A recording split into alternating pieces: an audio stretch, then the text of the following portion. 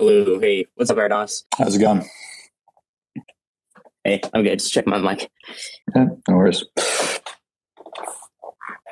I'm here, but I'll be right back. What's up, Saigon? What's going on?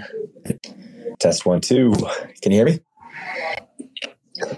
Yep, I got you. Well, always. All right, let me see. My headphones aren't working, so give me a hot sec. Test 1, 2. Bro. How we doing? Perfect. Nice. How's your day going, Cal? Great, man. I feel like there's a lot of news to talk about this week. There is. I mean, there's a lot of stuff coming out recently. There's a lot going on out there. And it's all exciting. I mean, in THORChain and crypto and everything, yeah. Yeah, Kraken listing today, just out of nowhere. And then also the Akash founder saying that Thor nodes will be running on Akash soon. That's going to be great. Nice. Yeah, we have a whole list here. Thor names, text aggregation. I'm back, Mr. Chad. Hey, Chad. Hey, Saigon, do you want to start talking about the conference? Yeah, happy to. I mean, we can give people a few more minutes to trickle in. I think it's pretty early right now. We can shoot the shit for a little bit. Is Chad in here? I think Chad Thoreau can't make it this day. I think he's got some travel plans, whatever. But just gonna be me and you and Jamaica. Tres Amigos. Let's do it.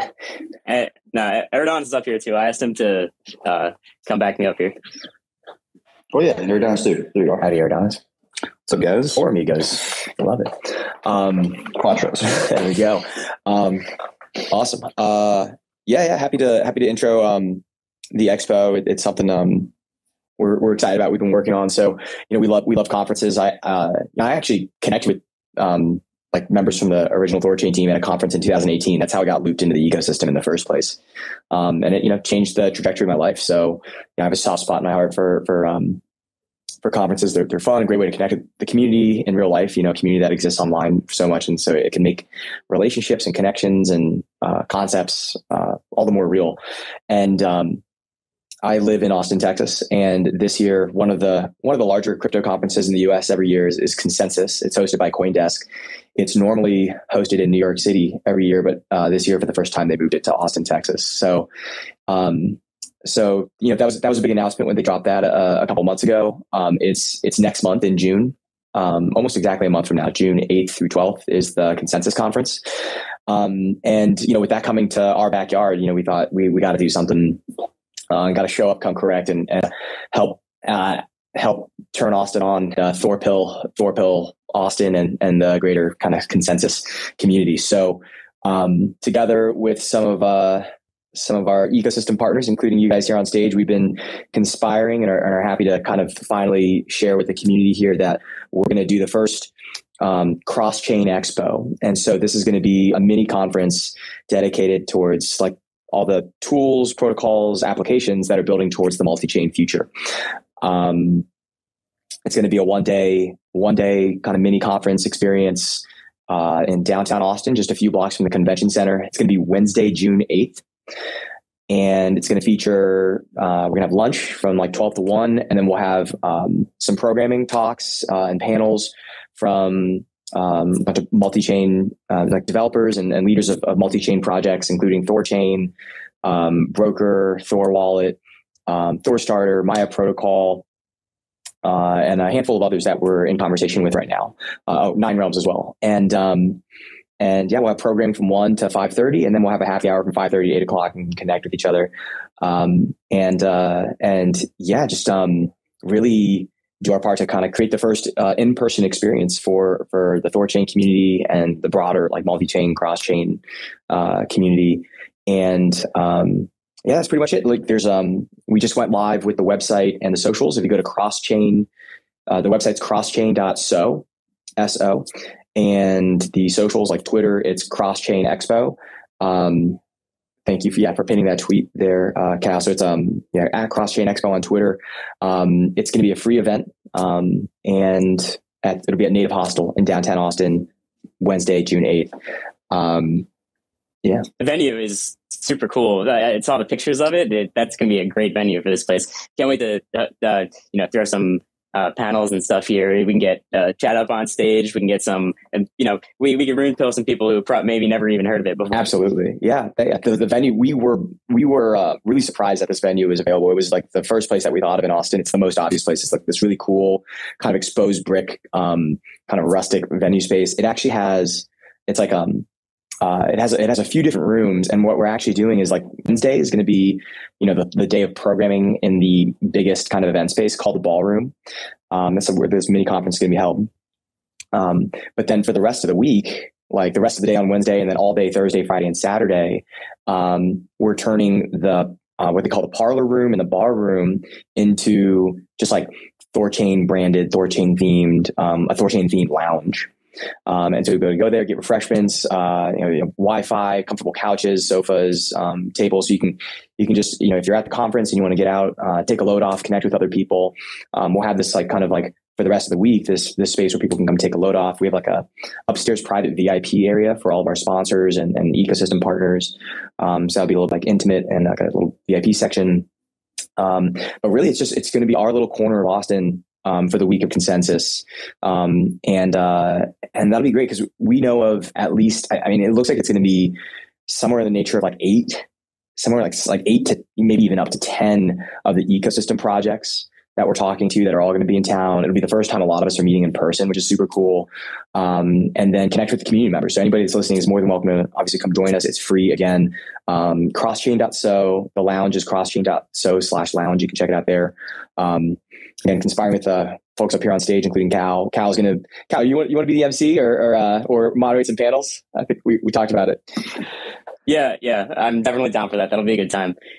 Awesome. Oh, we thought about the idea of doing like a THORChain weekly live. That'd be fun. I want to have a Gavin and Chad panel. I think that's going to be the best panel that we could put together. Yeah, I love that idea. Also like the idea of like an investor panel, getting some of the funds and some of the funds or investors that have invested in THORChain to give their kind of perspective on it, which would be cool too. Chad, what are you excited about? What do you have in mind? I'm excited about this thing just in general, just because I wasn't sure I'd ever see the day where you actually have like a THORChain, like a THORChain conference like that. Just to me, is just crazy talk. Like it's amazing. I just never thought I'd see it, and then all of a sudden it's happening. I'm just like, wow, oh my gosh, this is the real deal. I'm excited just to go to the conference and meet more people in the community and answer more questions and just try to foster the community as a whole and get people more room filled, as you put it earlier. Absolutely. By the way, on the topic of room pilling, I actually met with the CMO of Radix, Radix DLT, I think the official name is. And I was just talking to their CMO, like he happened to be in New York City, and he's like, "Hey, I'm out in New York." I met him at a preview. He's like, "I'm out in New York City. Like, let's just grab some coffee." And we went out. And he's like, "So tell me more about this whole Thorify stuff and THORChain, blah blah blah." I talked to him for about an hour, and just dropped massive alphas on his head, and he just became so over the moon about it. It was just insane. Like he was just crazy about it. And so he just starts like calling the CEO of Radix and like, "We got to get it integrated now today. Like let's put engineer on it today." Like he got like super bullish on it, like in a very short period of time, just by describing what it is and what this chain does and how to accomplish the task and all that kind of stuff. So that guy was room filled to the max there. Okay. What is Radix? So Radix is like kind of like an Ethereum competitor. It's like a more scalable smart contracting like chain where they're doing basically sharding, which is something similar to what Ethereum's doing, but the difference is that their shards can like communicate. So like you have run things in multiple shards and things can communicate with each other, and it becomes quite useful. So they're trying to be like a one-stop shop, and it's been years in development, like 5 or 6 years it's been being worked on, and they're just recently launched their first version called Olympia. And then next year they're going to launch what they call Babylon. But it's an interesting project for sure. It's got a very low market cap. Not a lot of people know about it at this point in time, but I think in the future it could change quite significantly. They have the same problem as a lot of layer ones where it's hard to get listed on exchanges, just because for a centralized exchange to list a layer one, this requires a lot more infrastructure, a lot more security audits, and like understanding all the different dependencies of that particular chain, all the code paths that exist, all the code paths of the code paths, what's in the dependencies of those code. It's very expensive. And so it's hard to get liquidity. It's hard to get listed. And so he got very excited about us because, we don't really require it in the same sense that a centralized exchange does. And so it's a lot easier to get a lot of liquidity into your network with relatively a lot less money and a lot less time. Looks like from their Twitter page, their first post is, does the future of DeFi still belong to Ethereum, the Radix blog? So it sounds like they're, similarly oriented where it's, chain agnostic to, where DeFi can be. I mean, all of us know that DeFi lives everywhere and lives cross-chain now, but, it's interesting to see these guys are aligned. I guess maybe because they're an Ethereum competitor. So obviously the future of DeFi does not belong on Ethereum if you're an Ethereum competitor. All right, let's get into some of the stuff for this week. So first off, that Kraken announcement from yesterday.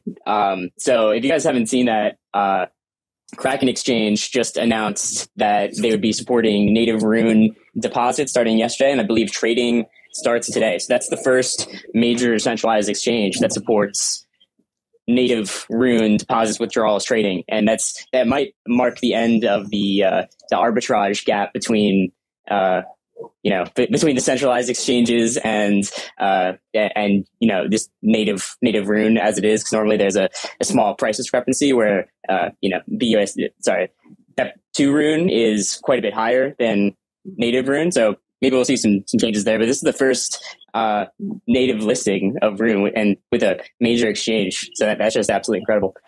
Yeah, I always suspected that whenever we launched like a major exchange listed native Rune, that the trade volume on the network would probably naturally increase. I assume significantly, just because of the arbitrage opportunities has just been opened up because of a way to get to Bitcoin, to Rune outside of the network. And so that just kind of closes some opportunities to be, in the world in a sense. We'll see if that actually is true. That is an assumption I kind of made, but I could be incorrect with that assumption. Who knows? But that's the thing, like that whole Kraken thing, like we as a core team, we reached out to them about a year ago, right when we basically right around the time we launched multi-chain to begin with. And we just basically filled out a form saying, hey, a request to be listed. And we didn't hear anything back from them at all for over a year. And so this thing just dropped out of nowhere from my perspective, which is great. That just means, to me, that just is a signal that growth can happen outside of the core team and Nine Realms, trying to handhold everything, right, to get it moving. At some point, integrations, listings, all that kind of stuff is just going to happen without, our knowledge and our involvement, which is a really good thing. It allows the THORChain community to grow, disconnected from any kind of core team of any kind, which is really positive for the network for sure. Yeah, so hopefully the first of many centralized exchange listings, but this is a huge one. And finally an easy way as an American to buy Rune without actually having to know what you're doing. Previously, it's much more difficult to acquire Rune. Just the technical knowledge required to to buy and trade Rune. That leaves a lot of people stuck buying BEP2 Rune on Binance and having no idea what to do with it. And now it's going to be great that it can just move right from Kraken right to liquidity pools and arbitrage. Right, it's going to be great. Great. Yeah, it's great that it's open for Americans. This is the first time Rune was available to Americans directly, with the exception of Kraken doesn't support New York State or Washington State. So if you happen to live in one of those two states, you're kind of shit out of luck for now, at least. As do we know if, as Kraken and other exchanges list native Rune, are they going to deprecate the other alternative Rune assets that they were listing? That's been our position. When we have our conversations with various centralized exchanges, etc. When we've had many exchanges come to us hey, we're going to list Rune. We're great, and they're which one is it? And they're ERC20. We're no, don't do that. Just don't touch it. Just leave it alone. Don't do that. But we specifically designed ERC20 Rune to not be listed by exchanges by design. So. So we're trying to push. They all go for the ERC20 quickly because it's such a low-hanging fruit for them. It's very easy for them to add another ERC20. But we're trying to push them off of that and then get towards the native stuff, which I think we've been talking with quite a few lately, and I think we're going to see some more listings happening in the very near future. So stay tuned. Stay tuned over the next couple of weeks, because I think, you might see one or two or three possibly maybe be listed. So we have more stuff coming downstream, which is just more, obviously super bullish for the network. Yeah, I don't think that Kraken had Rune listed at all before. I don't think you could even buy a wrapped version, the ERC20 or the BEP2 version. I think it was just kind of off limits, because I've definitely looked to buy as an American, just looking to to buy Rune easily, and there's no such options until today. I guess now is the first day that you could buy native Rune on Kraken. So. And by the way, like, listing is just like the first step, right? Like these exchanges can hook into LPing, and once like THORFi comes out, they can hook into like lending. They can hook into a single asset exposure, like savings interest or interest accounts. All sorts of opportunities exist for these like centralized exchanges to give their user base more power, flexibility, and more options without actually needing to build anything themselves or take on any additional risk themselves. Right, from spending months building, engineering, hiring people, maintaining, blah blah blah. They can just like hook into us as a project and offer that to their user base to give their user base more advantage. And so I think that's naturally going to happen in the future. I think listing is just be kind of the first and obvious step, but as we kind of progress down to like the THORFi road and kind of show its value and how useful it is and how people demand it, I think that'll change. We'll see some more central exchanges like dipping into the THORChain pool in a much more significant way than they are now.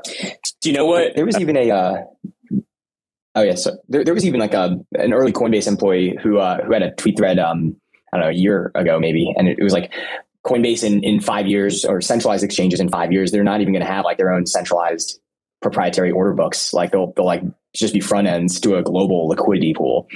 And so if you zoom out like far enough, it's there's a future in which not only are they of course listing Rune, but even they're they themselves are backing up to THORChain's like liquidity pools.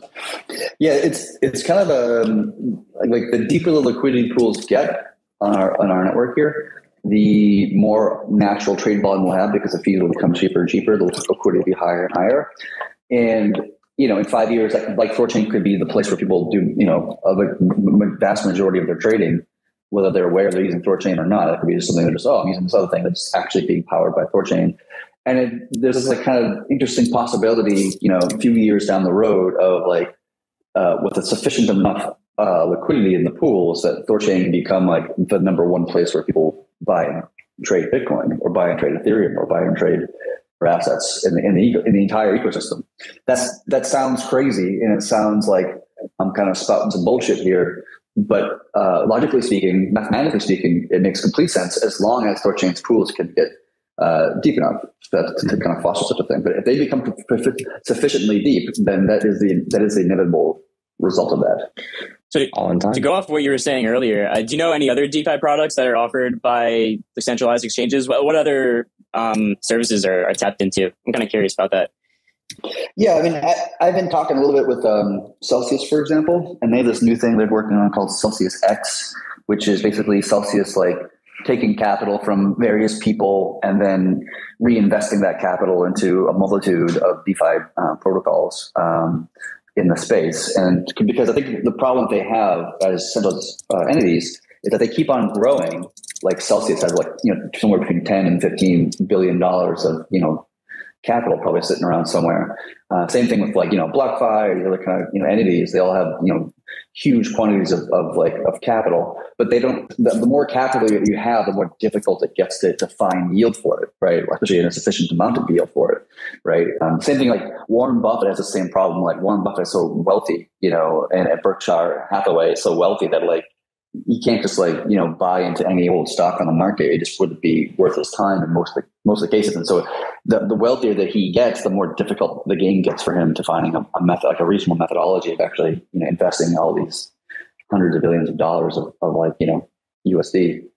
And so it's the same thing with BlockFi and LM. Like BlockFi historically has used GBDC as their income source for the yield on Bitcoin. And it's, that's GBDC is not that great. It's not that consistent. It's, no, I don't think anybody, including BlockFi, would say that that's like their long-term support system for obvious reasons. And that's partially why the yield for Bitcoin on BlockFi is just like, it's super low. Like you go to the website, they say, it's like 5%, but like reality, it's not. It's like 5% for the first like, tenth of a Bitcoin or something like this. And then like after that, it's like a quarter of a percent or something kind of crazy low. And so like they have to do that because they don't have a mechanism to generate yield, right? Whereas THORChain could be that mechanism for them, right? So it's going to be interesting to see how that happens. I think they're going to naturally adopt DeFi and not just THORChain, but other projects and communities as well as a methodology for generating yield for their user base. And they're going to be pressure on them to just adopt more and more DeFi, to do so. And eventually you won't even need them anymore. You just provide your own capital to the THORChain or whatever else you want to do. And then you get a better yield than if you give it to them, Yeah, I could see a world where BlockFi just uses THORFi to do its lending. I think what the issue with these like big institutional players is like they don't want to risk facing a DeFi protocol right now, so they're all like kind of scared about doing that, and it's kind of a heavy lift. So it'll be interesting to see. Like I think it's inevitable because it just makes so much sense. So it'll be interesting to see like the steps that they take to get there, and maybe it's like kind of a service in between that they face and that interfaces with THORChain for them or something. But it'll be cool to see. I think over the next few years we'll see that start to happen. Yeah, and they have to operate very differently than you or I have to operate as retail investors. Like they're dealing with huge quantities of billions of dollars of other people's money, and they don't know, regulatory speaking, like what is what. Like they don't really have a good sense of it. I mean, BlockFi just went through this whole like cease and desist letter, and that caused this whole thing, blah blah blah. Like, and even when they're investing into some particular DeFi platform, like let's just call it Terra, for example, Anchor Protocol, for example. Well, what risks do they take on? Because Terra is being sued by the SEC for buying and trading securities like Apple stock, for example, via the Mirror protocol. And so, what legal risk does BlockFi take on by interacting with the Anchor protocol? Like, is there and all of a sudden the Anchor protocol uses UST as a stable coin, which is not backed by the US dollar or one-to-one. Therefore, is it considered to be blah blah blah? Like all that stuff creates so much like complexity and just like confusion. There's just no guidelines at all until you just get this massive letter from the SEC telling you cease and desist, or your Coinbase a few months ago where Coinbase was going to launch an interest program and like they asked permission for the SEC and the SEC is like, nope, don't do it. And like, all right, I guess we won't do it anymore. Like it's just this weird kind of situation. Like I don't envy BlockFi at all about the difficulties they have to go through. I much prefer the DeFi space where I don't have to think about that kind of shit. I'm just going to build what should exist in the world, and I don't really give two shits what exactly a particular government thinks about it, and this is what should exist in the world. I'm just going to make that happen just through engineering work and effort. That is the way. This is the way. And Celsius just got slapped with that $100 million fine a couple months ago. It's just absolutely crazy.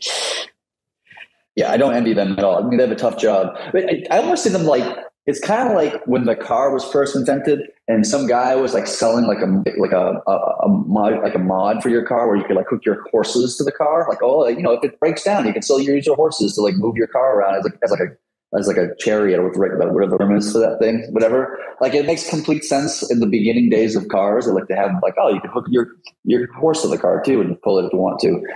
But then like it just makes no sense at all. So I feel like sometimes it's something like Celsius and other ones are like sense in the interim, but like long term, I just don't know how they're going to be able to survive. They just have too much regulation, too much expectations, too much. Like I don't know how they're going to do it, to be honest.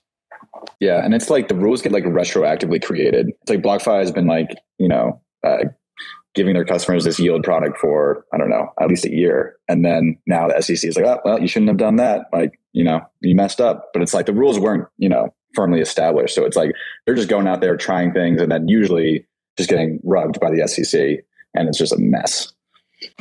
Oh yeah, complete utter mess. And there's still no like.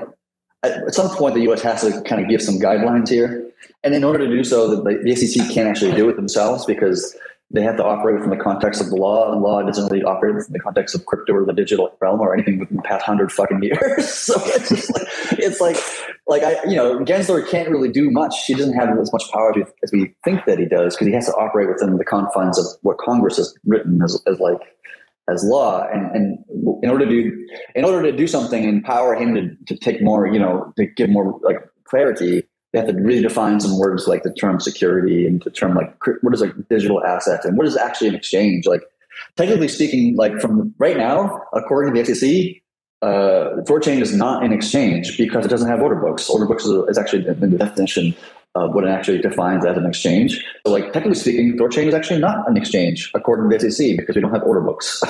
Right. So like they have to like rethink and redesign and redefine almost everything about finance in order to really get some clarity going.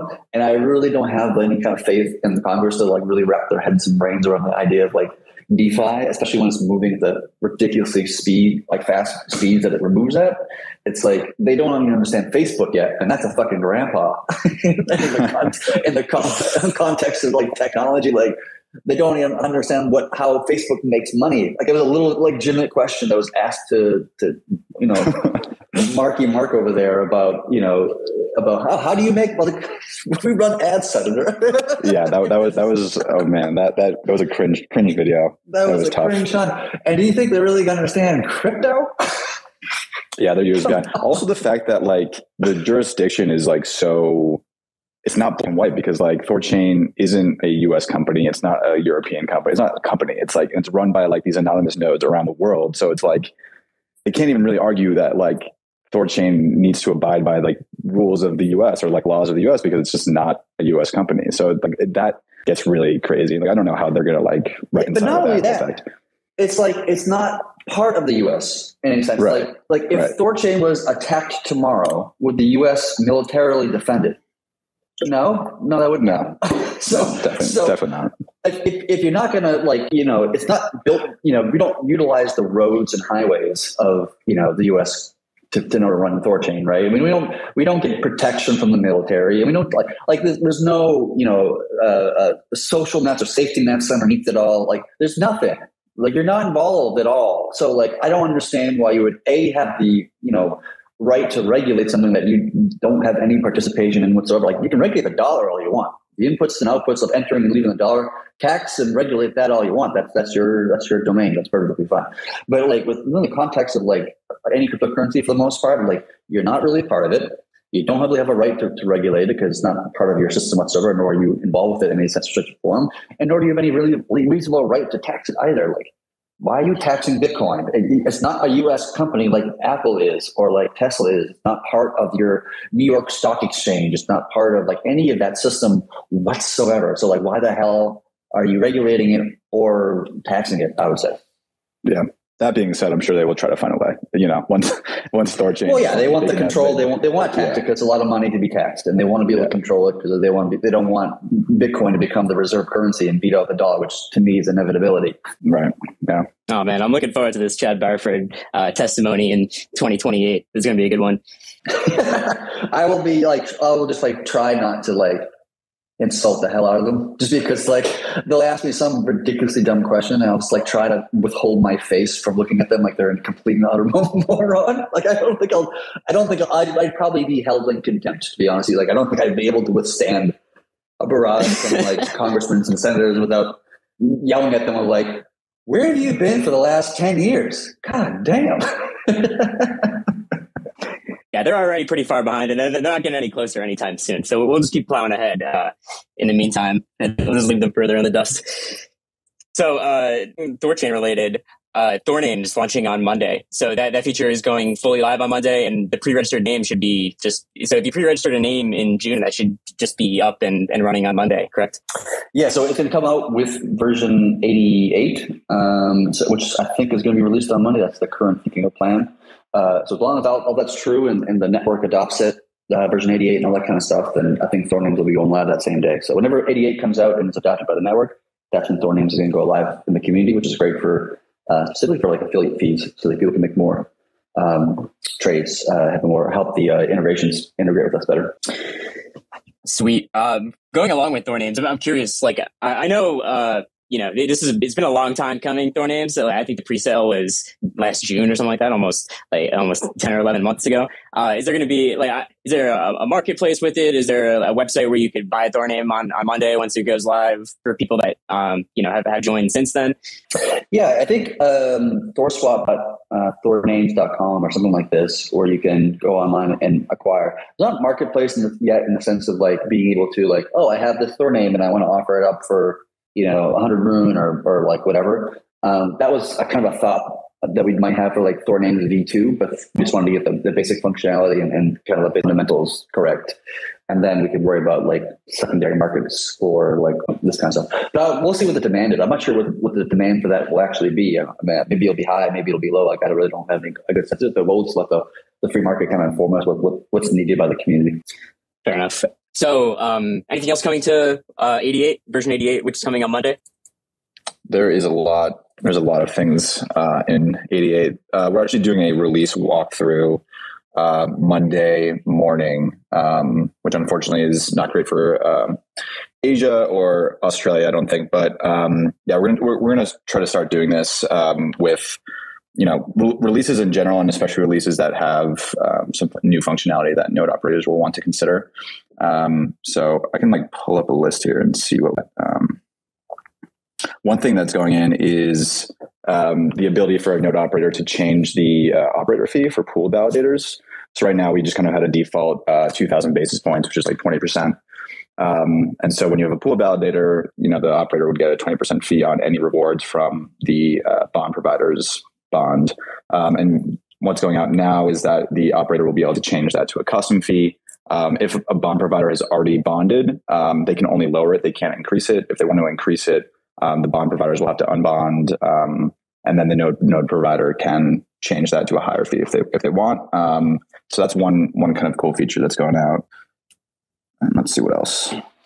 The other thing is that an upgrade to the ETH router, which is going to be happening as part of that as well. And what that is going to be kind of unlocking is the DEX aggregation for Ethereum on the Ethereum side of things. So with that and the DEX aggregation code itself being launched in version 89, I think we'll have support for, at least this is true for StageNet. We'll have to wait until it's ready on mainnet. We'll do some testing first for a while on StageNet, but on StageNet, you'll be able to swap in or swap out at aggregating one or multiple DEXs together to kind of, in a single transaction, move from one place to another place, no matter where that place is. Yeah, that's going to be huge. How is that's sorry? How is the adoption for the pooled bond providers going? Because after like a week or two of that, I remember seeing that a lot of nodes have kind of consolidated and bolstered up their bonds using the pool validator features. I'm wondering, have you guys seen the progress on how that's has that been growing, or is that still a widely used feature? Yeah, I mean, it's actually more utilized than I would have guessed, to be honest with you. Yeah, me too. It was like, last time I looked, and I haven't looked in a few weeks, so maybe it's different today, but last time I looked, it was like 18 of the nodes were using this bond provider feature, where like multiple people were bonded to a single node. That's a pretty high number. I actually wasn't expecting it to be that high, to be honest with you. That was more adoption of that feature than I would have guessed. I would have thought maybe 5 or like 10 would have been considered high in my mind. But no, like it's actually double that. It's closer to 20 at this point. So that's pretty cool. That's good to see that those people have an ability to earn more, to send more rune into the bond side and allow more people to participate in the community rather than just like the ultra whale with, whales to be able to run nodes. And then you can run it with even you and a handful of your friends can hop on together, which is pretty neat. Just a lot more people participate, which is great. Yeah. There's actually 2 things that are like more process oriented that are going on. So there was this thing that was proposed. It's called like architecture design record, and this is what I think a lot of like big tech companies do. But if there's going to be a large architecture change proposed to THORChain, it's like you basically open a doc and you kind of go through the spec and you walk through the spec. You talk about what the purpose is, what the problem is that you're trying to solve, and then you can get community feedback on that, and then you get kind of consolidation, you get agreement on like what the actual implementation is going to be before you even start working on it. So that just helps like features kind of get designed and built the right way as everyone understands it, and then kind of get input from like node operators as well as the community before things are developed, which should be a nice like process change. And then the other process change is kind of trying to formalize the process of adding new chains. And things have been like pretty ad hoc with Terra and Atom now, but we're trying to kind of formalize this, and these are going to be like living and breathing documents so that like, as like planned obsolescence happens and the core team kind of moves on, these processes are put in place and agreed upon by the community so that like, once this is more of a community oriented and driven project, like those processes are in place for them to follow. And so this new chain process kind of like goes over like proposing a new chain, and then, developing the new chain, what are the technical requirements for that, finding an auditor and including the audit in the chain pull request, and then, moving to StageNet and the StageNet baking process, and then the rollout process for mainnet. And this also includes like a node operator vote. So, falling back to that minimal governance of node operators being the ones that kind of formally decide what is run on the network, and getting input and buy-in for each new chain that's added from the node operators before any massive amount of work is put into it. And so that's what we're going to kind of try to formalize with the next chains that we're adding. So going off that, the chains being worked on right now are basically Atom, AVAX, Dash, probably with Atom seeing the first to hit StageNet, correct? Yeah, most likely. It's looking like I need to actually bump the node operator vote. I think we're at like 42% or something. But yeah, that's in pull request now. I mean, it's pretty much a copy of the Terra client, so it should be a minimal review process, and then that's probably going to be in StageNet first. I think I'm going to kick off the vote for Dash, so we'll see how the node operators respond to that one. That's been in pull request for like 7 months, so we definitely want to get that reviewed and get it into StageNet if we can, and then probably AVAX next after that. Great. Those are going to be huge integrations. Just seeing the success of the Terra launch and how much that's added to THORChain as a whole. That's been pretty incredible, and especially AVAX. I mean, all these AVAX, Atom, and Dash are going to be just amazing to add to THORChain. Just the interoperability there is going to be really good for all especially the aggregators, which we haven't even talked about today yet, which is coming soon. Man, it just opens up so many more possibilities, especially the low gas chains like AVAX, and then oh man, there's just so much good stuff coming. Yeah, no, it's great. And we are really trying. I mean, Terra was a very successful launch in a lot of ways, and we're trying to like learn from that and apply that to every chain integration we do. And so like the Terra community was just so pumped about this, and having the joint Twitter Spaces, for example, was amazing. So we're like, I think like we're really trying to focus on repeating that and making each of these chain integrations like very impactful. And so, we're kind of, and the process doc has been kind of like created and merged, and we're going to keep on like iterating and improving as we go, each one. Yeah, every time we add one of these chains, hopefully we're just room pilling an entire, multi-billion-dollar community, right? Yeah, exactly. As you saw with Terra, like just every metric went up, right? Trade volume, LPs, the TVL, room price, like everything, shot up as adding. And so, as you said, like we're going to try to recreate that as much as we can with Gaia and Dash and Avalanche and such.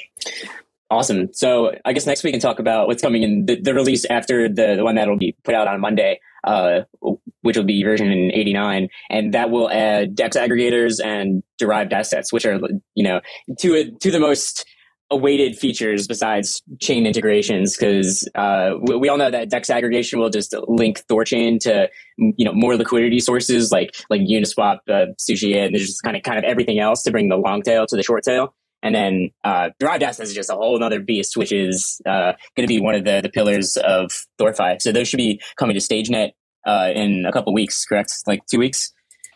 Yeah, probably about that. If everything goes smoothly and such, sometimes we push features back another version, depending on cases and scenarios. But that can happen. But like probably it'll be land in the next couple weeks or so. Once we have it on StageNet, we're going to leave them off on the mainnet for a while. We'll let them bake on StageNet for some period, get some testing going, making sure they all look good, feel good, that kind of stuff. And then whenever we're ready to enable them on mainnet, then we can go through a Nova Mirror process too. All right, let's the core team is behind the idea of we've tested it, we verified it, the community tested it, verified it. Let's flip the bitch on and run some DEX aggregation and derived assets on mainnet, which would be huge, like gargantuan. Yeah, we've talked about DEX aggregation a lot. So if you're curious about that, you should definitely go on Runebase and look at the AMA with Rango exchange and some of the past spaces that we've done. We talk about DEX aggregation a lot, but today let's talk a little bit about derived assets, because that's probably one of the most killer features of THORFi. that's coming. Just the dynamics of the derived assets, which would be like Thor BTC, Thor BTC being probably the biggest, of the derived assets. But so, Chad, would you be able to quickly explain what derived assets are and what that means for THORChain? Yeah. So a derived asset is a synthetic asset. So we have synthetic assets on the network today already, which is we call them synths. And the derived asset is conceptually similar to that. They're both synthetic assets. They're both collateralized by an asset that's not themselves, like not collateralized by Bitcoin itself, or not collateralized by the thing that it's representing. And so they're both considered to be synthetic assets, but the way that they are backed is structurally very different. One uses the pool, which is what the synthetics use today. And a derived asset is backed by the Rune token itself, effectively. The Rune holder itself is the backer of that thing. So derived assets is very similar conceptually to how Luna UST works in some ways. From a basics perspective, but it's very different once you get into the nitty gritty.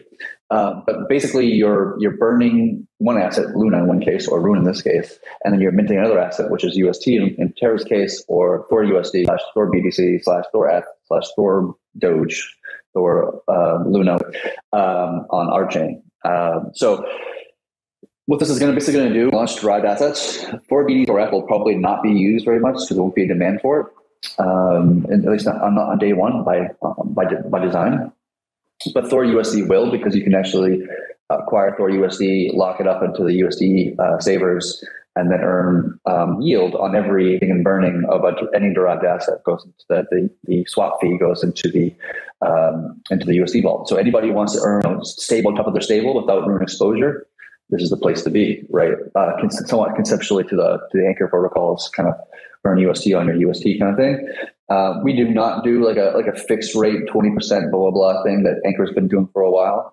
That's their game. We have a different strategy.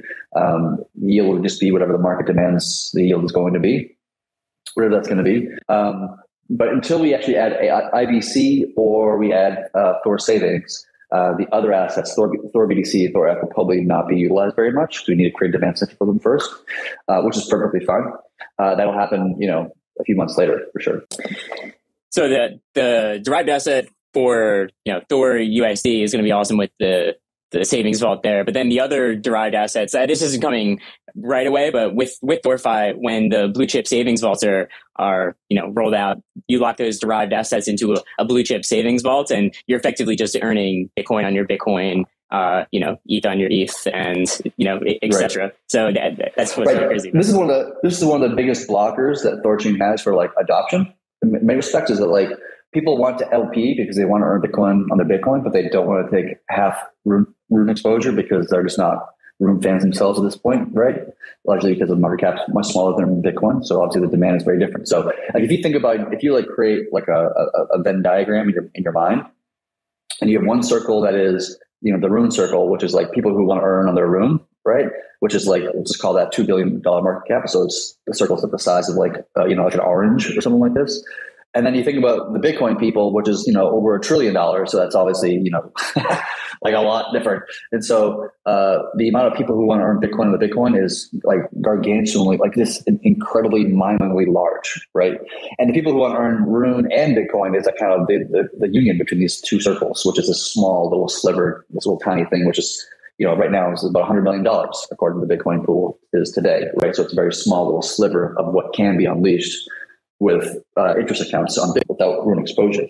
So like for me, like when I think about this mathematically or just objective logic, I think because the number of people or the number of capital that want to earn BTC on their BTC without Rune exposure is like 500x or 1,000x, whatever the number actually is, greater than the people who want to earn Rune on their own. Like, what does that mean? Well, that basically means that people are going to be burning swapping in Bitcoin to burn Rune to acquire Thor BTC to get a yield on that BTC. And the capital that we're talking about, in use of my view, will probably be an order of magnitude larger than the actual pool is, right? So I think there's going to be a strong tendency that, the Bitcoin, the amount of capital in Thor savings for Bitcoin is going to be, 5-10x, something like this, like huge, much larger, just because the people who want to earn BTC is a much larger group of people than the people who want to earn BTC and Room, which is a much smaller group of people, right? So I think that we're going to see a massive quantity of Room being burned in the BTC by the BTC pool, the F pool, or the Luna pool, or whatever. Doesn't matter. We'll see huge quantities of Room burned. At least in my opinion, that's true. Just logically speaking. And when that happens, we're going to see a huge adoption of this network, because now people are actually participating in it, whether or not they're aware they're participating in it. Like in the sense that a Bitcoin maxi will never want to touch or hold Room token, right? And in this context, they don't, right? They hold Bitcoin, they put Bitcoin in the system, and they get Bitcoin out later. And they, at no point would they actually really expose the Rune asset. And by doing so, they just burnt a fuck ton of Rune as part of the process, whether they're aware of it or not aware of that, right?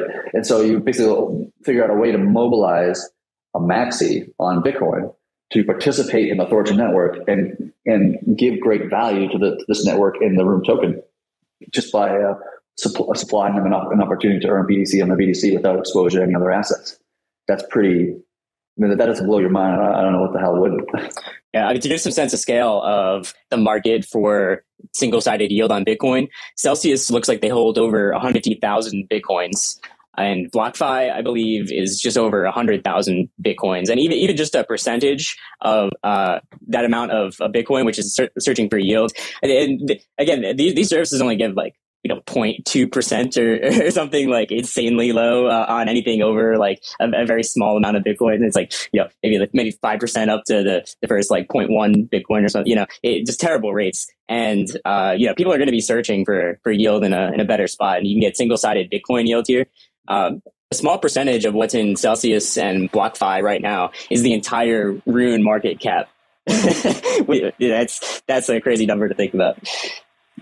Yeah, because you're getting a higher yield in a decentralized over a centralized way, which is a much lower yield. In fact, it would not surprise me at all if at least some segment of that, hundreds of thousands of Bitcoin that you were just referring to for Celsius and BlockFi could find their way into the savings account itself. Themselves, well, we need to give we say got to stay competitive as a company, and we need to give our users higher yield. Where can we get BTC yield? Oh wait, there's this thing called THORChain, and I can get BTC yield on my BTC, and blah blah blah.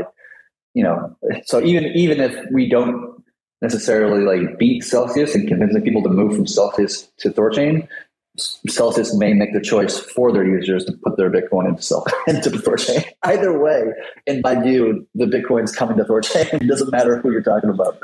Just did the math. I think if 15 to 20% of what's in BlockFi and Celsius moves to the blue chip savings vaults on THORChain, that's the entire market cap of Rune that is burned in dollar value amount. Yeah, you're burning. I mean, it's just a silly math number, but yes, you're burning more Rune than the entire market cap that Rune exists today. It's ludicrous, but it's true. Hey, gents, I gotta hop off for lunch, but yeah, thank you for hosting me, and looking forward to seeing you guys here in a few weeks. Do you want to just talk about the expo again real quick? Because I think there's a lot more people in now than before. Yeah, absolutely. Sorry, if you need to real quick. All right. No, perfect. I'm happy to. And yeah, thanks for that nudge. So yeah, we mentioned this at the top of the call, but yeah, it looks like there's almost 100 people in here now. So awesome. Yeah. We're super excited about this. I live in Austin, Texas, and one of the biggest crypto conferences in the US is coming to Austin next month. It's called Consensus. It's hosted by CoinDesk. It's June 8th through 12th. And so when we saw that, our kind of gears started turning, and we wanted to think about how we could have a presence for THORChain and all of our THORChain ecosystem friends and partners during that week, and help Thorpill Consensus and Thorpill the Austin community.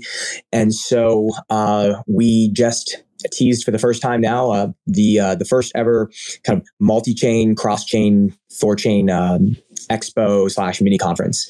And so you can see the pinned tweet here in the Twitter space. It's called Cross-Chain Expo 2022. It'll be Wednesday, June 8th in Austin, Texas.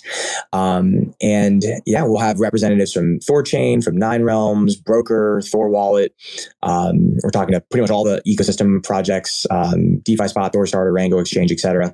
And it'll just be an afternoon of programming. What we'll do is essentially we'll have lunch from 12 to 1, and then we'll have some talks and panels around like multi-chain and all the things that are happening in THORChain and the surrounding ecosystem. That'll be from 1 to 5:30, and then we'll have a happy hour from 5:30 to 8 o'clock, and that'll start that's like midweek, and then consensus is starts the next day, Thursday through the weekend. So we're super excited for that. It's if you want to check it out here on Twitter, it's THORChain Expo at THORChain Expo. On the web, it's crosschain.so. You can get tickets there. It's free. Forgot to mention that it's completely free. So come by. We'll have free food, free drinks, and we'll get to connect with a lot of this community and the developers and the founders that are helping kind of push forward this multi-chain future. So yeah, hope to see you guys all there Wednesday, June 8th, crosschain.so, and we'll boogie. Chad and Cal are coming. Yeah, I'll be there. I'll be there chatting with people, and I'll do a talk on the stage at some point somewhere. And it'd be great to see you. Great to hang out with everybody for sure. Awesome. We're looking forward to it. Cal, thank you again, sir. Thanks, Sagan. Catch you later. All right, take care, man. Take care, y'all. I'm actually most excited to meet Chad Thoreau. I think he's going to be there, right? I'm not sure. I'm trying to convince him. Come on, you gotta get him there. Yeah, I've never met him in person. You and I have met in person once before or twice before, but I would love to meet Thoreau in person. Yeah, me too. You should sponsor him to come out. I'm gonna haggle him every Friday at noon to come out. If he doesn't, I'm just gonna weekly publicly shame him until he agrees to come. Sweet. So, is there anything else that we need to talk about before we go into some questions here? I'm good. I think we covered everything. Yeah, mainnet's coming is like from a network perspective, mainnet's already ready. Like there's no changes need to be for the network itself. We wanted to kind of accelerate mainnet with a launch of something else, and so we're waiting for the other partner, if you want to call them that, to get all their ducks in a row. It should be the next 2 weeks or so, I think.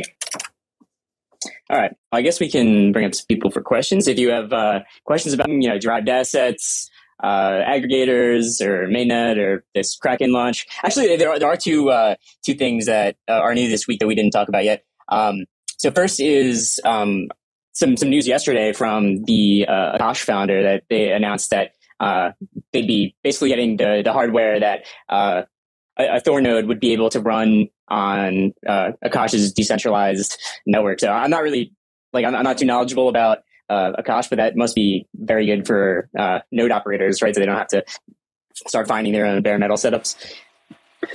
Yeah, I'm interested to see this whole Akash concept. I don't know enough about it at this point in time, to be honest with you. I have a lot of questions about security, for example, who's running these nodes, and if they're running anonymously, then how can we be sure that the operator of the actual physical node, whoever that random person is, that's a part of the Akash network, doesn't have root access to the environment that the node operator is running within. That's really important. So before I can kind of publicly put myself behind the Akash, I'm interested to see it. I kind of want to see it happen, but I need to look deeper into the security implications of that. And I also THORChain also wants to do a deep dive into Akash and understand the security implications of what it would mean to run on top of something like this. So I'm excited to see more information come out as it comes out, and we'll do more research as it becomes in our forefront. Also, the other thing is the bug bounty program just underwent some recent revisions, so that increased the maximum bounty up to $1 million right now for the maximum criticality levels for a total loss of funds event, and also introduced some lower criticality levels for things like consensus failure and accounting errors and stuff. I don't know if you have anything else to add to that, Eridanus. Yeah, I mean, I think we, as THORChain again grows in TVL, it's going to be important to attract the most talented white hats, and I think this is a step in the right direction. I think we'll keep on kind of considering how we can improve it moving forward. I think increasing to 1 million for loss of funds, and the two lower criticality levels are a high criticality level, which is the payout is up to $100,000. And that's for a consensus failure or otherwise a chain halt. So basically bringing THORChain down so it's not producing blocks, which is, I would say the second worst thing that can happen besides loss of funds. So we're going to reward people if they can find a code path that can do that up to $100,000. And then a medium criticality level, which is basically the accounting is not operating as it should. So maybe rewards are going to the wrong people, or going, in the wrong way, or bond providers aren't getting what they deserve, or node operators aren't getting what they deserve, or LPs are not redeeming as many assets or RUN as they should. So things like that. And that max payout is up to $10,000. So yeah, when we're going to keep on kind of listening to community feedback and keep looking at it moving forward. Sweet. And the bug bounty program is administered by ImmuneFi. So if anyone's interested in checking that out, just look for THORChain on ImmuneFi. All right, we can go into some Q&A. If anyone has questions, just hit the button in the bottom left to request to speak, and we'll let some people up. Just for some rules for the rules of engagement here. No trolls or shills. We'll just kick you off the stage, and that's about it. So one more add-on to what Eridanus was saying while people are clicking the request button. What's kind of fascinating by increasing, and people don't really realize, and I actually haven't brought it up even within the team yet. I even need to do that, but that when we actually increase the limit of the bug bounty to like $1 million, whatever, that technically means that we can also increase or decrease the sensitivity of delaying outbound transactions on the network. Because part of the point of delayed outbound transactions is that we flip the economics of making it more profitable to be a white hat than it is profitable to be a black hat, right? And so because you've kind of created more capital to be for a white hat, you can technically decrease the sensitivity of delayed outbound so that they don't get delayed as long, or it takes a larger amount of capital or trade volume to push the delay of those outbound transactions. So that's something we should probably talk about internally and kind of go through some math and kind of simulate some things. But it makes sense to me to change the sensitivity of the delayed outbound for this purpose.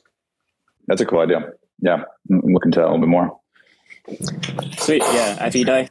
What's up, man?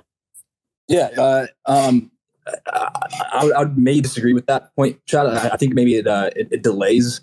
It obviously delays how fast they can withdraw funds, but I don't think it changes the economic incentives too much. But I'm definitely glad to see that the bug bounty has an increase. I think it's still a little lower than what the successful hacker suggested, and considering he was successful, I think maybe taking his word. Or taking his advice would be wise.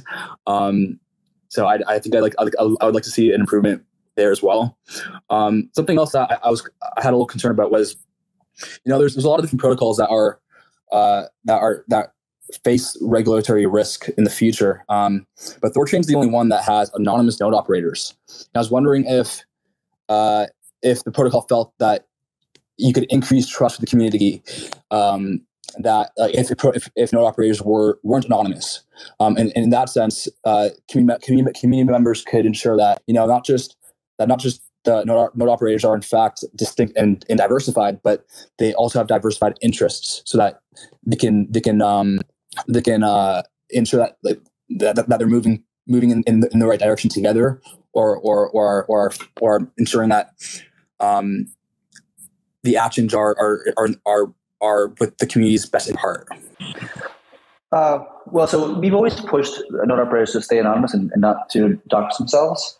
And the main reason why that is because if you dox yourself and expose who you are, you create the opportunity for the potential for node operators to have backroom conversations and such, and you create opportunity for collusion.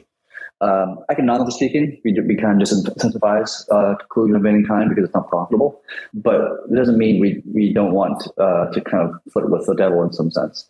And so we've always pushed against that to make sure that node operators are anonymous, and I think I'd continue to push for that. There's no value in actually having people dox themselves. People can choose to if they want to. If an individual node operator in the world wants to dox themselves as running a node, then they can make a choice for themselves. But I don't see the value gained, knowing who's operating this node versus that node versus the other node over there.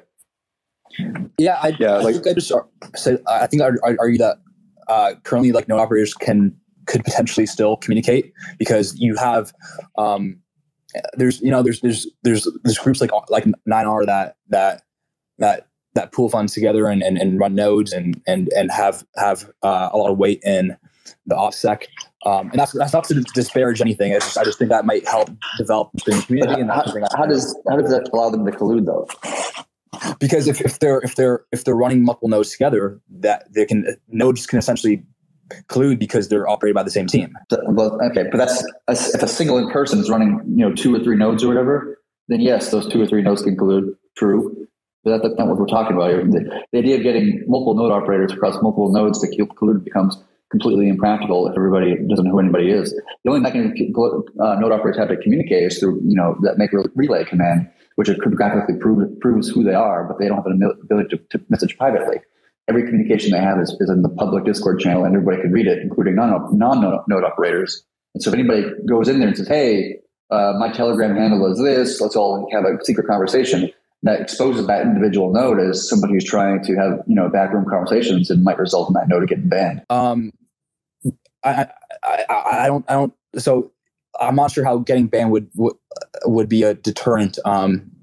But I think that's just one suggestion that like I came up with as a community member to build trust with other that I think could help build trust. This just seems to be the only protocol that has anonymous node operators. That's just so you don't understand why somebody getting banned from the network and not being able to make the yield they're trying to make to be a disincentive? I thought you mentioned that node operators might get banned from the Discord. And I don't know that was banned from the network. Node operators have the ability to ban other node operators with a 2/3 consensus out of the network itself. So say, Eridanus, he was running a node and he wanted to do some active collusion or behave in a way that was against the best interest of the network. 2/3 of the network can just say, "Don't like Eridanus over here," and we're going to go ahead and kick him out of the network. Can he theoretically just move his rune to a different rune wallet and just start operating a node there as well? Like, I'm not sure how. Yeah, you could, but that would all be public information on the chain anyway. It would be, it wouldn't take anybody in the community can make that connection that node A is the same node operator as node B. Also, to speak for Nine Realms a bit, maybe Eridanus wants to add on to this a bit too after I finish. But like Nine Realms does run nodes on on behalf of clients to provide rune, and we vote using node mirror. Like we run our nodes according to the rules of the network, because we want the network to be successful, because we're highly invested in it. But also we defer any choices to the clients that that we serve, and obviously we're known. we're known in the community to them, so we are basically doxed, and people know that we're acting in the interest of the network and our clients, who all hold a large amount of rune. Yeah, of course. Yeah, the other thing it's theoretical. That's all. And the second thing I wanted to just ask about was I was wondering if there's a way for non-developers to exchange value with the protocol in a trustless and permissionless manner. That's my second question. I'm not sure if I understand the question. How a non-developer can exchange value with the protocol in a permissionless and trustless manner, similar to how white hats can exchange value with Immutify. Is there a way for non-developers to? You don't have to be a developer to connect with Immutify anonymously and notify the network of some sort of bug or exploit or what have you. I see. Okay. Thanks for that clarification. Oh, but you still have to prove your point. Like you can't go to Immutify and say like, "Hey, there's some issue with the network," and then get a $1 million payout. You actually do have to state in detail what it is and how the attack would work, blah blah blah. And then the core team with Immutify would go through the process of vetting the claim and seeing how true it is and so forth and so on. I see. Yeah. And then lastly, Chad, man, apologies for posting that screenshot. That was inappropriate. You're right. No worries, man. No worries. Thanks, man. Eridanus, sorry, you're cut off before. Did you want to say something? Yeah, I'm all good. All right, sweet. Rune Wolf, hey man. Hi guys, thanks for hosting. I'm just amazed of the number of people in here. We're like 80, 90 people listening right now. It feels like everyone should be in here. Why isn't there more people listening? It's because Chad Thoreau's not here. Chad Thoreau brings in the crowd. Yeah, he does. Maybe that's why. And my question, I haven't spent much time understanding Thor names. You're talking about Thor names now. As an end user, what does it mean for me if I have a Thor name? How do I use it? On what platforms do I use it? If you could just talk briefly about that, thanks. Yeah, so the history of Thor names, very briefly, The problem we ran into was that info transactions where you put the transaction like intent. Some chains, like Bitcoin, for example, limit the amount of bytes within a memo to 80 bytes, for example. And so that became a very tight space to put all the pieces of information we want to do a swap from this location to that location with an affiliate fee and basis points, blah, blah, blah. All that data just became too much to fit in an 80 byte memo. And so we created THORnames as a mechanism to shorthand addresses. So instead of putting, OX, some long F address, you can just put, familiarcow.f, right? A very short version of it. And so that way you can fit all the appropriate information data into a memo without needing the full, 180 bytes that you might need to say the thing that you're trying to say. That was the push for it, to make the network kind of retain its ability to operate without the requirement of you interacting with THORChain directly and spending rune as for gas to be able to let us know all the information we need to know in order to do the thing you wanted to do, which might be doing a swap or whatever. And then to make it a little more enticing for the community, this feature we kind of said that anybody can buy a THORname. It can be an alias. familiarcow.f can go to some 0x address, and familiarcow.bdc can go to some BC1 address. And people can basically create vanity names for themselves, similar to like ENS to some degree. I don't expect it to be used outside of the context of this ecosystem. It might be adopted by other systems as well. That's possible. We'll see if that happens. But primarily its purpose, at least in my viewpoint, was just to get past some restrictions of some, layer one projects out there that allow us to maintain the same user experience and the same requirements, no matter what chain you're coming from. Yeah, I get that, the background. So that would mean, for example, on THORSwap, I would just enter my shorthand address instead of the long number digit combination. Right. And then probably maybe within the THORSwap UI, if you wanted to just do a transfer, send some BDC from your BC1 address to Familiar Cow, so you could just like send familiarcow.BDC or whatever and just send some Bitcoin. And then THORSwap will just kind of do the conversion for you and just look up the address and then set up BDC and then, carry on with everything without needing to copy and paste long, alphanumeric strings. Yeah. I mean, it has immense potential, such a feature. If it's widely adopted, that would be awesome. It'll be interesting if it's widely adopted, it might be. I don't know if it will be, to be honest with you. It's not something that like we as in the core devs are thinking a lot about or spending a lot of time to get adopted in other ecosystems. I think that if it were to happen and to have this kind of wider adoption across the greater ecosystem, I think that might just naturally happen if THORChain becomes a thing that I want it to become, where it becomes like the number one settlement layer in the world, highest trade volume, barring no other system in the world, and just becomes the kind of center of the multi-chain universe. You're trying to send and transfer,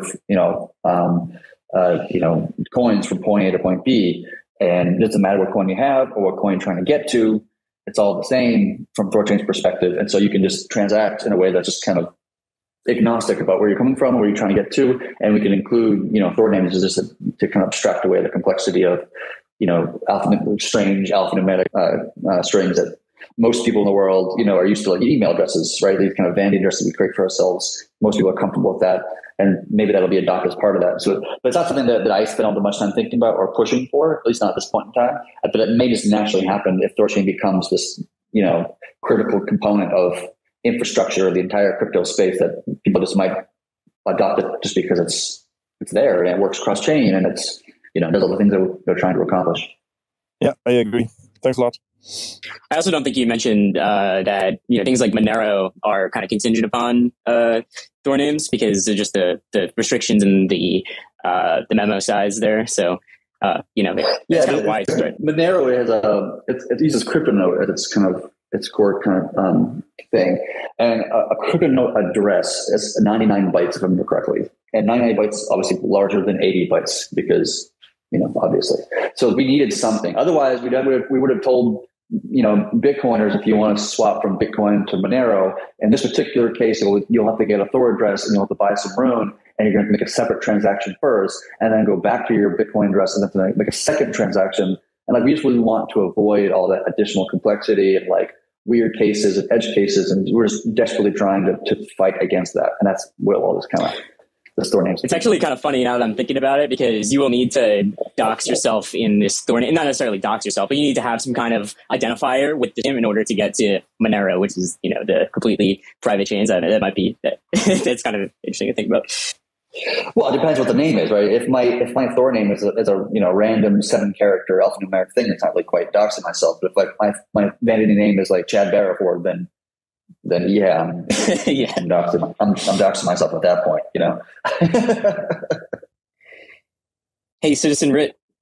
Hey, Chad, I would enjoy you being in front of Congress. I mean, I think that you got some practice dealing with people down at the Bitcoin conference, so it'd be fun to see you in front of Congress. I would have so much fun with that, and to the point where I'd probably be arrested, to be honest with you. But like, I would love to have that opportunity just to tell them how fucking dumb they are. Seeing you smirk after like Elizabeth Warren asked a question or something along the lines of, going to go over there and slap you, like you said at the conference, that would be funny. That'd be entertaining. So give us a heads up. We'll do a great Twitter space to watch that live if it happens. Well, I hope it never happens, to be honest. Because if I'm being called in front of Congress, it's a bad news for me, but it's probably good news for the network. It probably means that THORChain has grown to a certain size and that it can no longer be ignored by anybody in the world. So it's probably good for the community if that actually were to happen and insinuate something positive there at least. Yeah. But I'll be happy to stand in front of Congress and say, you don't have a right to tax crypto and you don't have a right to regulate it either. I have no problem saying that to them. You'll have to get Eric Voorhees to come along with you. I'm sure he'd gladly say it with you. So I'm sure he would agree with me on this, but I'm not sure he would gladly want to get in front of Congress and risk legal. You have to be very careful what you say there, and you have to say like "yes, Senator" or something. And I don't know. I hope I never do, because I'm sure I'd get arrested after the fact if I did. Yeah, or at least put on some shadowy list. Anyways, yeah, I'll be on the no-fly list before you know it. Probably. Yeah. I was curious along those lines with just all the coming regulation and stuff like that. The SEC's ramped up enforcement. Do you know what percentage of node operators have been like doxxed, or like how easy? Like, is there even really a technical way? Like, if someone wanted to do some investigative journalism or do some sleuthing to like figure out IP addresses, to figure out who the node operators are, really a thing? Well, I'm not sure what the legal rights are, but like, so there are IP addresses, and node operators do operate. The vast majority do operate on like AWS or Azure or DigitalOcean or what have you. And I'm not sure what rights journalists have to be able to, query AWS for private records. I probably don't have an ability to do it unless there's been some sort of crime that's been committed or something like this. Like, I can't go to AWS and ask them who runs server A, B, or C. Like, they just won't tell it to me because that'd be a privacy issue that they would have a big problem. The only way that AWS would actually do it is if they felt legally obligated to. And so if the NSA, FBI, or something like this came to them and subpoenaed them for the information, then they could probably get the information at that point, to be honest with you. That's the only way to do it. But I'd rather make it difficult for people to dox them than give it to them freehand. Yeah. Oh yeah, for sure. Let's look at my profile picture. But I'm curious on that note as well. Like, does the SEC have the authority to like do a subpoena? I suppose they probably do, or like a warrant to like AWS. They do. They can. I don't think they have the ability to actually get information from them, but they can do a cease and desist. But then again, I don't know. Like I said before, like technically speaking, THORChain isn't an exchange according to the current definition of the term exchange for the SEC. So can you, make the claim that this is buying and trading securities if there's no order books? I think technically speaking, you can't, because you need order books to be called an exchange. You need an exchange to be called like buying and selling, securities or what have you. Not that I'm a lawyer or I understand this at any great depth. I just know some ancillary information, but like, it'd be difficult. I think they need to restructure the definition of their terms before they can really come at us as a community, not just me, but just as a general crypto and DeFi community. And that's going to be very difficult because they're going to come out with a new definition of the term asset or a new definition of the word, exchange, which from the general community in the world, which they are legally obligated to read every single one of those things. And then they have to figure out, are they going too far? Are they stifling on freedom of speech? There's actually a famous case of that, by the way. There was a guy, I think in the 80s, who was selling basically like insider information, and he got the ability to be a trader or to be a CFA and give like financial. He was debarred in a sense, right?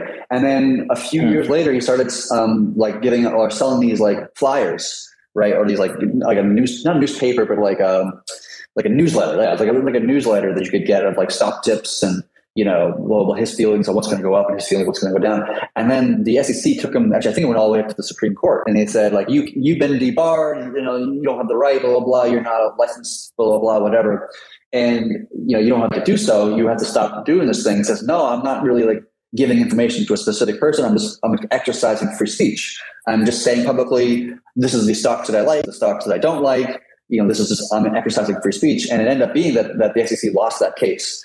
And they felt that they were stampeding on that man's right to express freedom of speech rather than giving financial advice to an individual, blah, blah, blah, which requires all these, study, blah, blah, blah. So like, it's going to be difficult because they can quickly get to a place where they can stifle on free speech, right? And not allow people to be able to, operate the way they want to operate. So it's not easy for them. I don't envy Gensler's in a really tough position because he's operating on legislation from 100 years ago to figure out how to handle, DeFi and blockchain stuff. And then he has like the inability to actually sue in many cases because he has to define what a security is, which he's just really avoidant to do so. The only thing that he's actually taking action on, historically speaking, like actual action, not just like talking about creating teams or creating investment, blah, blah, blah, but actual action is like when you're obviously taking and selling something that is already known to be security, like Apple stock and Tesla stock. Like those things are little legitimate securities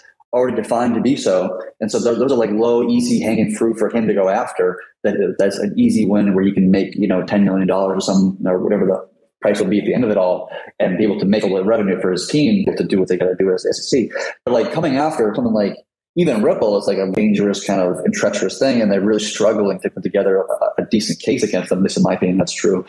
Ripple was smart to say, you need to, what is Ethereum and why is it not a security? Because I think I said before that it's not security. So like, okay, what makes it not a security? And Ripple, it is a security. And that requires them to make a definition, which they're really avoiding to do because they don't know how to define it, because they don't have the ability to define it. They have to wait for Congress to define that stuff. And so it's really tricky for them. And so it's not something I'm terribly concerned about in the near future, but it's something that we all should be concerned about, 5 years from now or maybe even longer. Yeah. Interesting. Thanks for sharing all that. I wasn't aware of the technicality with the AMMs and, the order book being part of the definition of an exchange. That was definitely an interesting tidbit. Yeah, they recently tried to find a new definition of the word exchange. Recently, this is like a few weeks ago, I think. And there was just this very wide, scoping thing that it was trying to say that even if you're not operating the exchange and you are writing code that contributes to that is something, right? That should be legally, nefarious or whatever. But that's never happened in American history or any country that I'm aware of, at least any first world country that practices democracy, that the ability to actually bring somebody to court over written code, but not executed code, right? Because if today in America, if I were to write a book and it's called, How to Rob a Bank, right? And I publish that book and I put it in a library, blah, blah, blah, or sell it on Amazon, there's nothing actually legally wrong with that.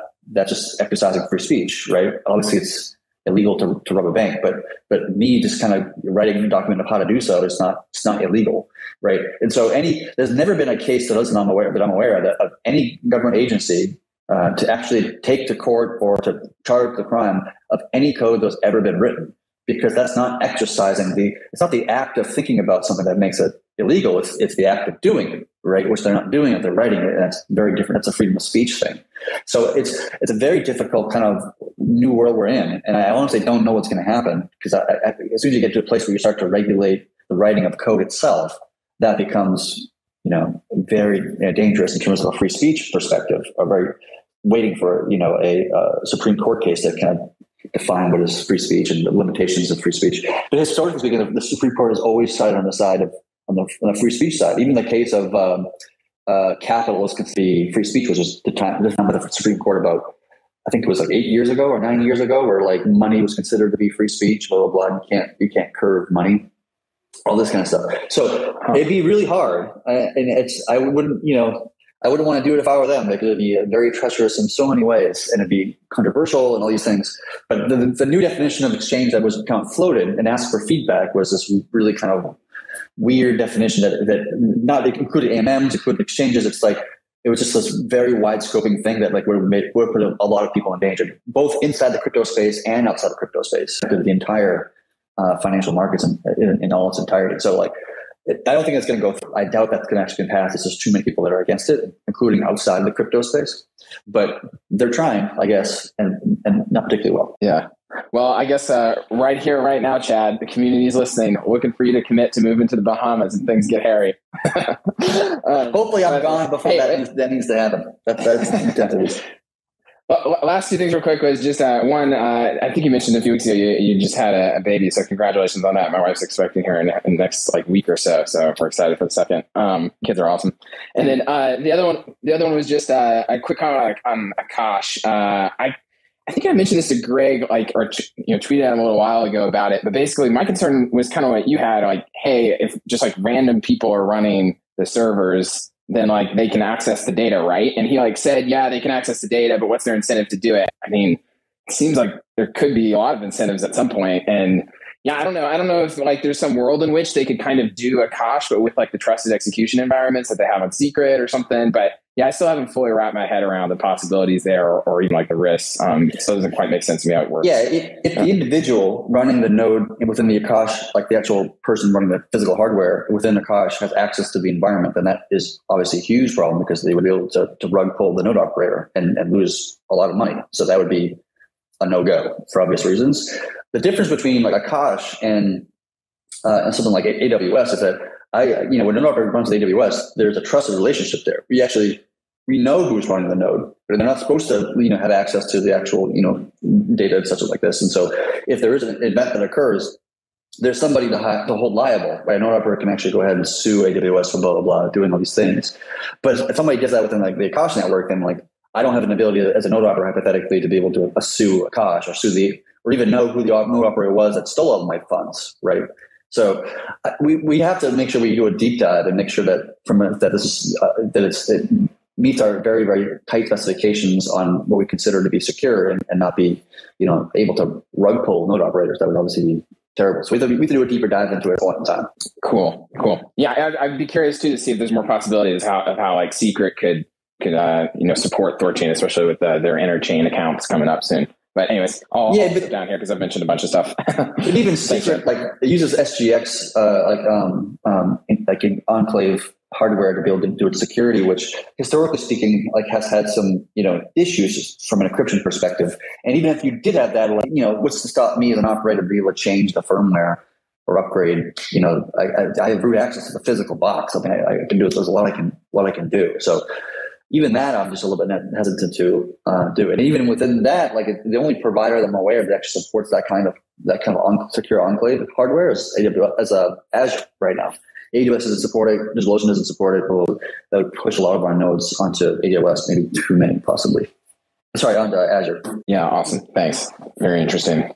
Hardware sounds like it continues to be one of the big bugaboos for some of the long-term visions here in DeFi. For sure. It's going to be an ongoing problem we're all going to need to think about and improve over time frame. But that's just how technology works. Let's go to Birchie Large. Hey, guys. Big fan of the project. Just a quick question. The tone is kind of like, hey, we're kind of independent of regulators and U.S. regulators. My question is, let's just say they do deem you a security. We want to go down that route. How do you feel? I mean, to me, a lot of the value case is that you are a central liquidity for all of DeFi, all of TradFi, right? That scenario makes it really hard for others to come and actually interact with the protocol. So just the question is it really the most prudent goal to kind of be this, hey, we can't be touched by regulators? Is there a better option where let's comply and KYC and do the things they want? Just would love your thoughts on that. It's not so much that, like, quote unquote, we can't be touched. I'm not saying, I don't think I've ever said that. If regulators want to come down on individuals, nothing's going to stop them from doing so. I've expressed my own personal opinion that they don't have. I don't think, from my non-professional legal perspective, see how they have the right to tax or regulate crypto, because it's completely outside of the domain of the United States. This is my personal opinion, or my giving financial advice or even legal advice for that matter. But if they want to come forward and say we want to add KYC, then guess what's going to happen? Well, they're going to have to convince somebody to build that PR, which wouldn't be that hard, to be honest with you. To add KYC to THORChain, we're going to put it up to the community to adopt it or not adopt it. I think the community will probably not adopt it. Most likely, I think there's going to be a fork at some point of THORChain of a KYC version. Someone's going to fork the code, build a new implementation of it, and make it KYC. And if people want to use that, they can use that instead. But this one, I doubt this one will ever become KYC. I can't see the community getting, agreeing such a thing. Thanks, guys. Yeah. I think before it's forked and the liquidity is shared between other protocols rather than THORChain, I think it's probably more likely that front end things would implement KYC to access THORChain. But that's also a possibility as well. Chad, you mentioned yeah, but one thing to that though, I remember I was talking to somebody over at Galaxy Digital a while back. I was invited to come out to this conference thing. And I was talking to one of those guys at kind of this Galaxy Digital party thing, whatever the hell it was. And he was saying that that what you just described wouldn't be enough for them, because they have to make sure that all the liquidity they're interfacing with, meaning people who's providing into the pools, would all have to be KYC'd and validated by, governments and, the people who are on the no-fly list or the blacklist that the government maintains can't be interacting with it at all, blah, blah, blah. So, I even suggested to them at that point, they should just go ahead and fork THORChain and build a KYC version of it for themselves so they can provide liquidity to the world. I don't think that's just something very seriously, but it might happen at some point. Actually, I actually would gamble that it will happen at some point. Yeah, it's a really interesting point how non-KYC or assets that have been associated with blacklisted accounts can then taint other assets that are or taint other accounts that have nothing to do with that. Chad, you mentioned earlier, I think 15 minutes ago, that you didn't really care if node operators dock themselves. It's up to the node operators. But from my recollection, the THORChain docs specifically say that node operators must remain anonymous, that they cannot dox themselves. And I think that might that problem's that obviously prevents them from doing so, and then that's further compounded when node operators can then turn on a specific node operator as well. Well, no, what I said was that culturally we strongly tell people to not dox themselves, and I've done this privately and I've done this publicly in communications with people.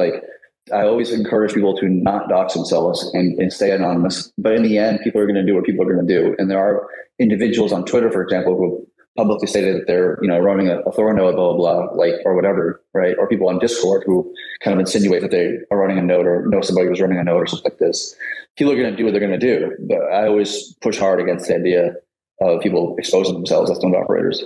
But I don't believe they use their real name, right? Because for example, when you mentioned that if AWS since they've got access to execution environments or node operators, they can theoretically rug pull, and then node operators would have, because that's a trusted entity, a known entity. There's then legal recourse in that case, but then in that case, node operators would have recourse with the infrastructure providers, but LPers wouldn't have recourse with node providers or node operators. Well, LPers don't need it.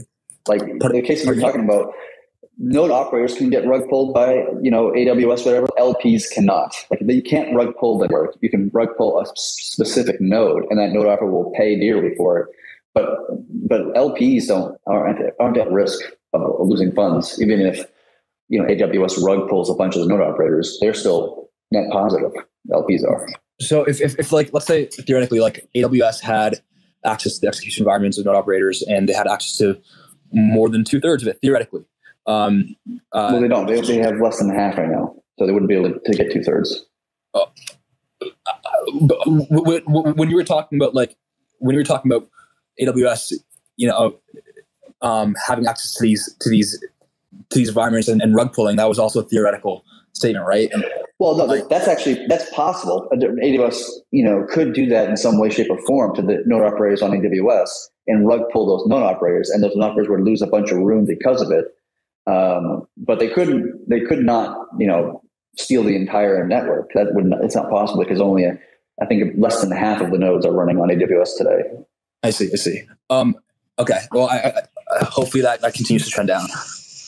Yeah, there was a PR that was opened in a discussion recently of a code change that would basically that would limit the number of nodes, active nodes in the network based upon what cloud provider they're a part of, right? And so if there's already, there's the maximum of, let's just say a maximum of 40 nodes can be AWS, for example, and there's already 40 AWS nodes, then it's not going to churn in any more AWS nodes. It's going to churn in Azure nodes or DigitalOcean nodes or, whatever, Google Compute or whatever.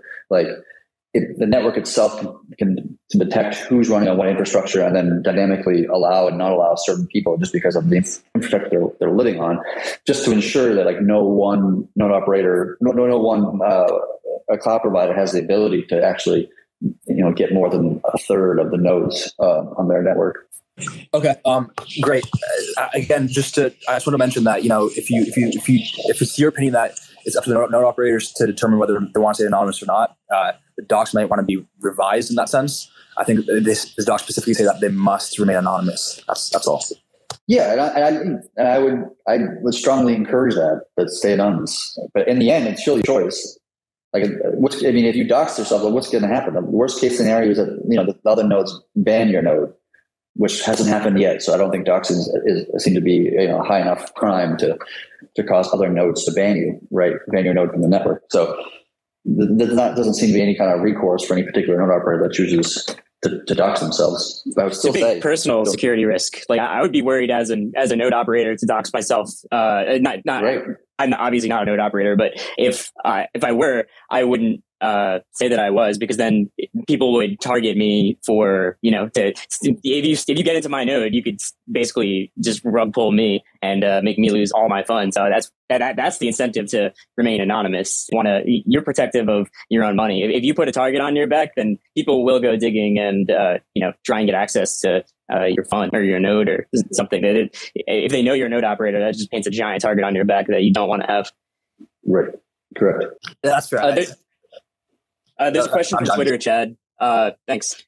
There's a question from Twitter just about THORFi. So I guess this could be the last thing before we wrap up here. Has there been any major feedback or changes needed for the THORFi design? And how has it been holding up in economics? Besides the past week. Good question. Yeah, good question. You're kind of cutting out at the end of it there. I got the question. Sorry, yeah, we're getting rugged on Twitter a little bit with the voices on stage. It should be fine for everyone off stage. Yeah, sometimes you don't hear each other all that well on stage, apparently. Hopefully Twitter will fix that issue at some point. But it was a good question to ask. The biggest change that was made to the original kind of doc that was released was how the network reacts to price manipulation. And so one of the things we have to be concerned about is when dealing with derived assets is somebody manipulating coin prices on the layer one asset and then buying or selling the derived asset for a profit, right? And so originally there was just going to be by detecting the amount of trade volume on a particular anchor pool of a particular derived asset, that it would just pause trading with enough kind of price manipulation. And I think we realized that it's actually probably stronger and better for the peg if we, instead of doing that, we just decrease the amount of the depth of the derived pool all the way down, potentially in extreme cases, all the way down to 1% of its intended depth. So it becomes very, very shallow, which makes it really hard to become profitable if you want to price manipulate, because the trade fee is exorbitantly high. So you wouldn't be profitable in that case. But the important there is that an arbitrage bot still has an infinite amount of liquidity that they can use, because a CLP has infinite liquidity at the point where it's at.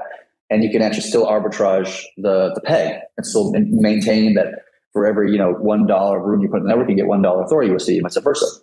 Even in the cases where somebody is trying to price and attack the network in that sense, or economically attack in that sense. So it will still maintain the peg, because as soon as you pause trading for that derived asset, the peg is now broken, because arbitrage bots cannot maintain that peg to be what it's supposed to be. So as a last ditch effort, the network tries to maintain that pool be traded, unless the layer one or anchor pools are not traded. Then that will cause that one to stop trading. But that makes sense. Same thing happens. Like if we pause trading on the Bitcoin network right now, for example, hypothetically, you'll start to see that the Bitcoin pool price kind of starts deviating away from the market price, right? You kind of break the price of the pool versus the price of the market. But as soon as you re-enable trading again, the price gets changed, the pool price gets corrected to the market price. So that was really called the biggest change that was made to the original kind of implementation that I can think of off the top of my head. There's been some economic simulations that have been worked on by myself and Orion as well. I think the economic results have shown more bullish than I would have guessed, to be honest with you. I was expecting it to be good. I was expecting it to be the numbers that come out as well as they have. The more that I talk about the flaws of the network with or the potential risks of this network with people like Delphi, for example, the more I realize how resilient this network is to all sorts of different types of potential disaster scenarios.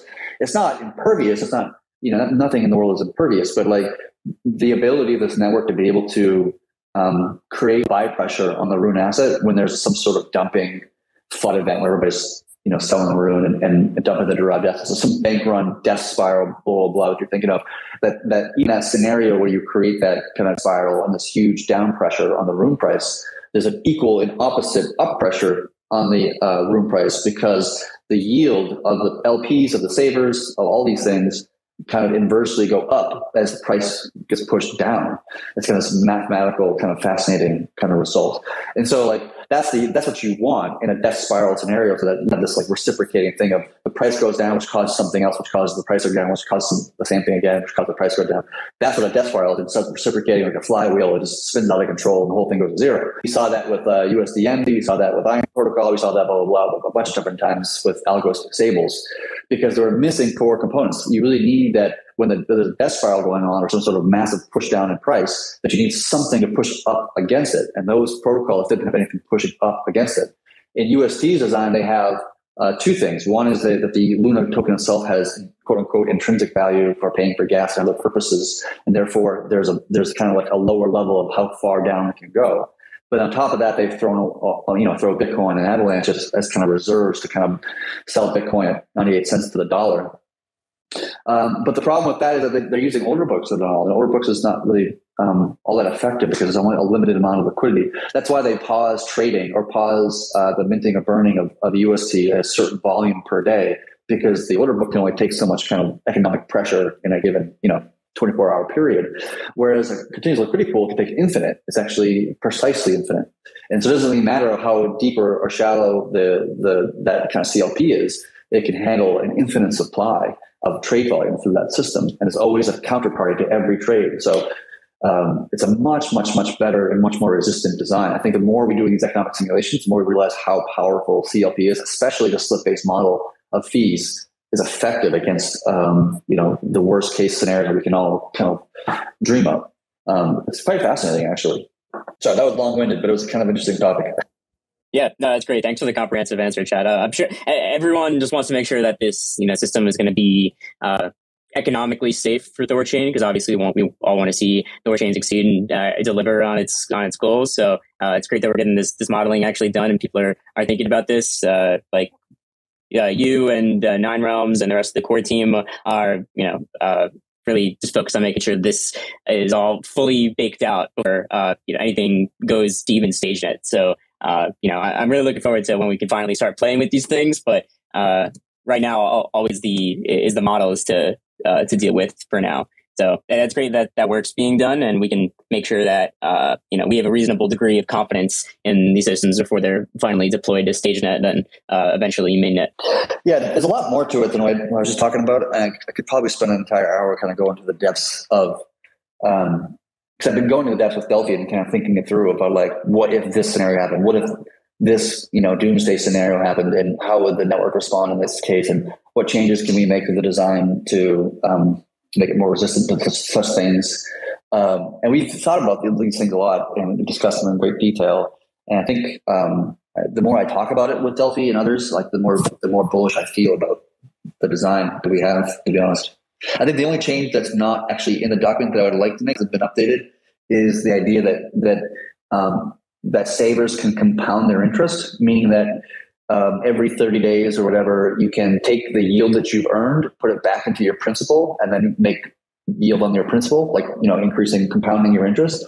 And like by doing that, you opt to lock up your liquidity for 30 days, right? And so every 30 days you can kind of like auto renew and let's get compounding interest. And it doesn't put any additional pressure on the network to produce more and more yield.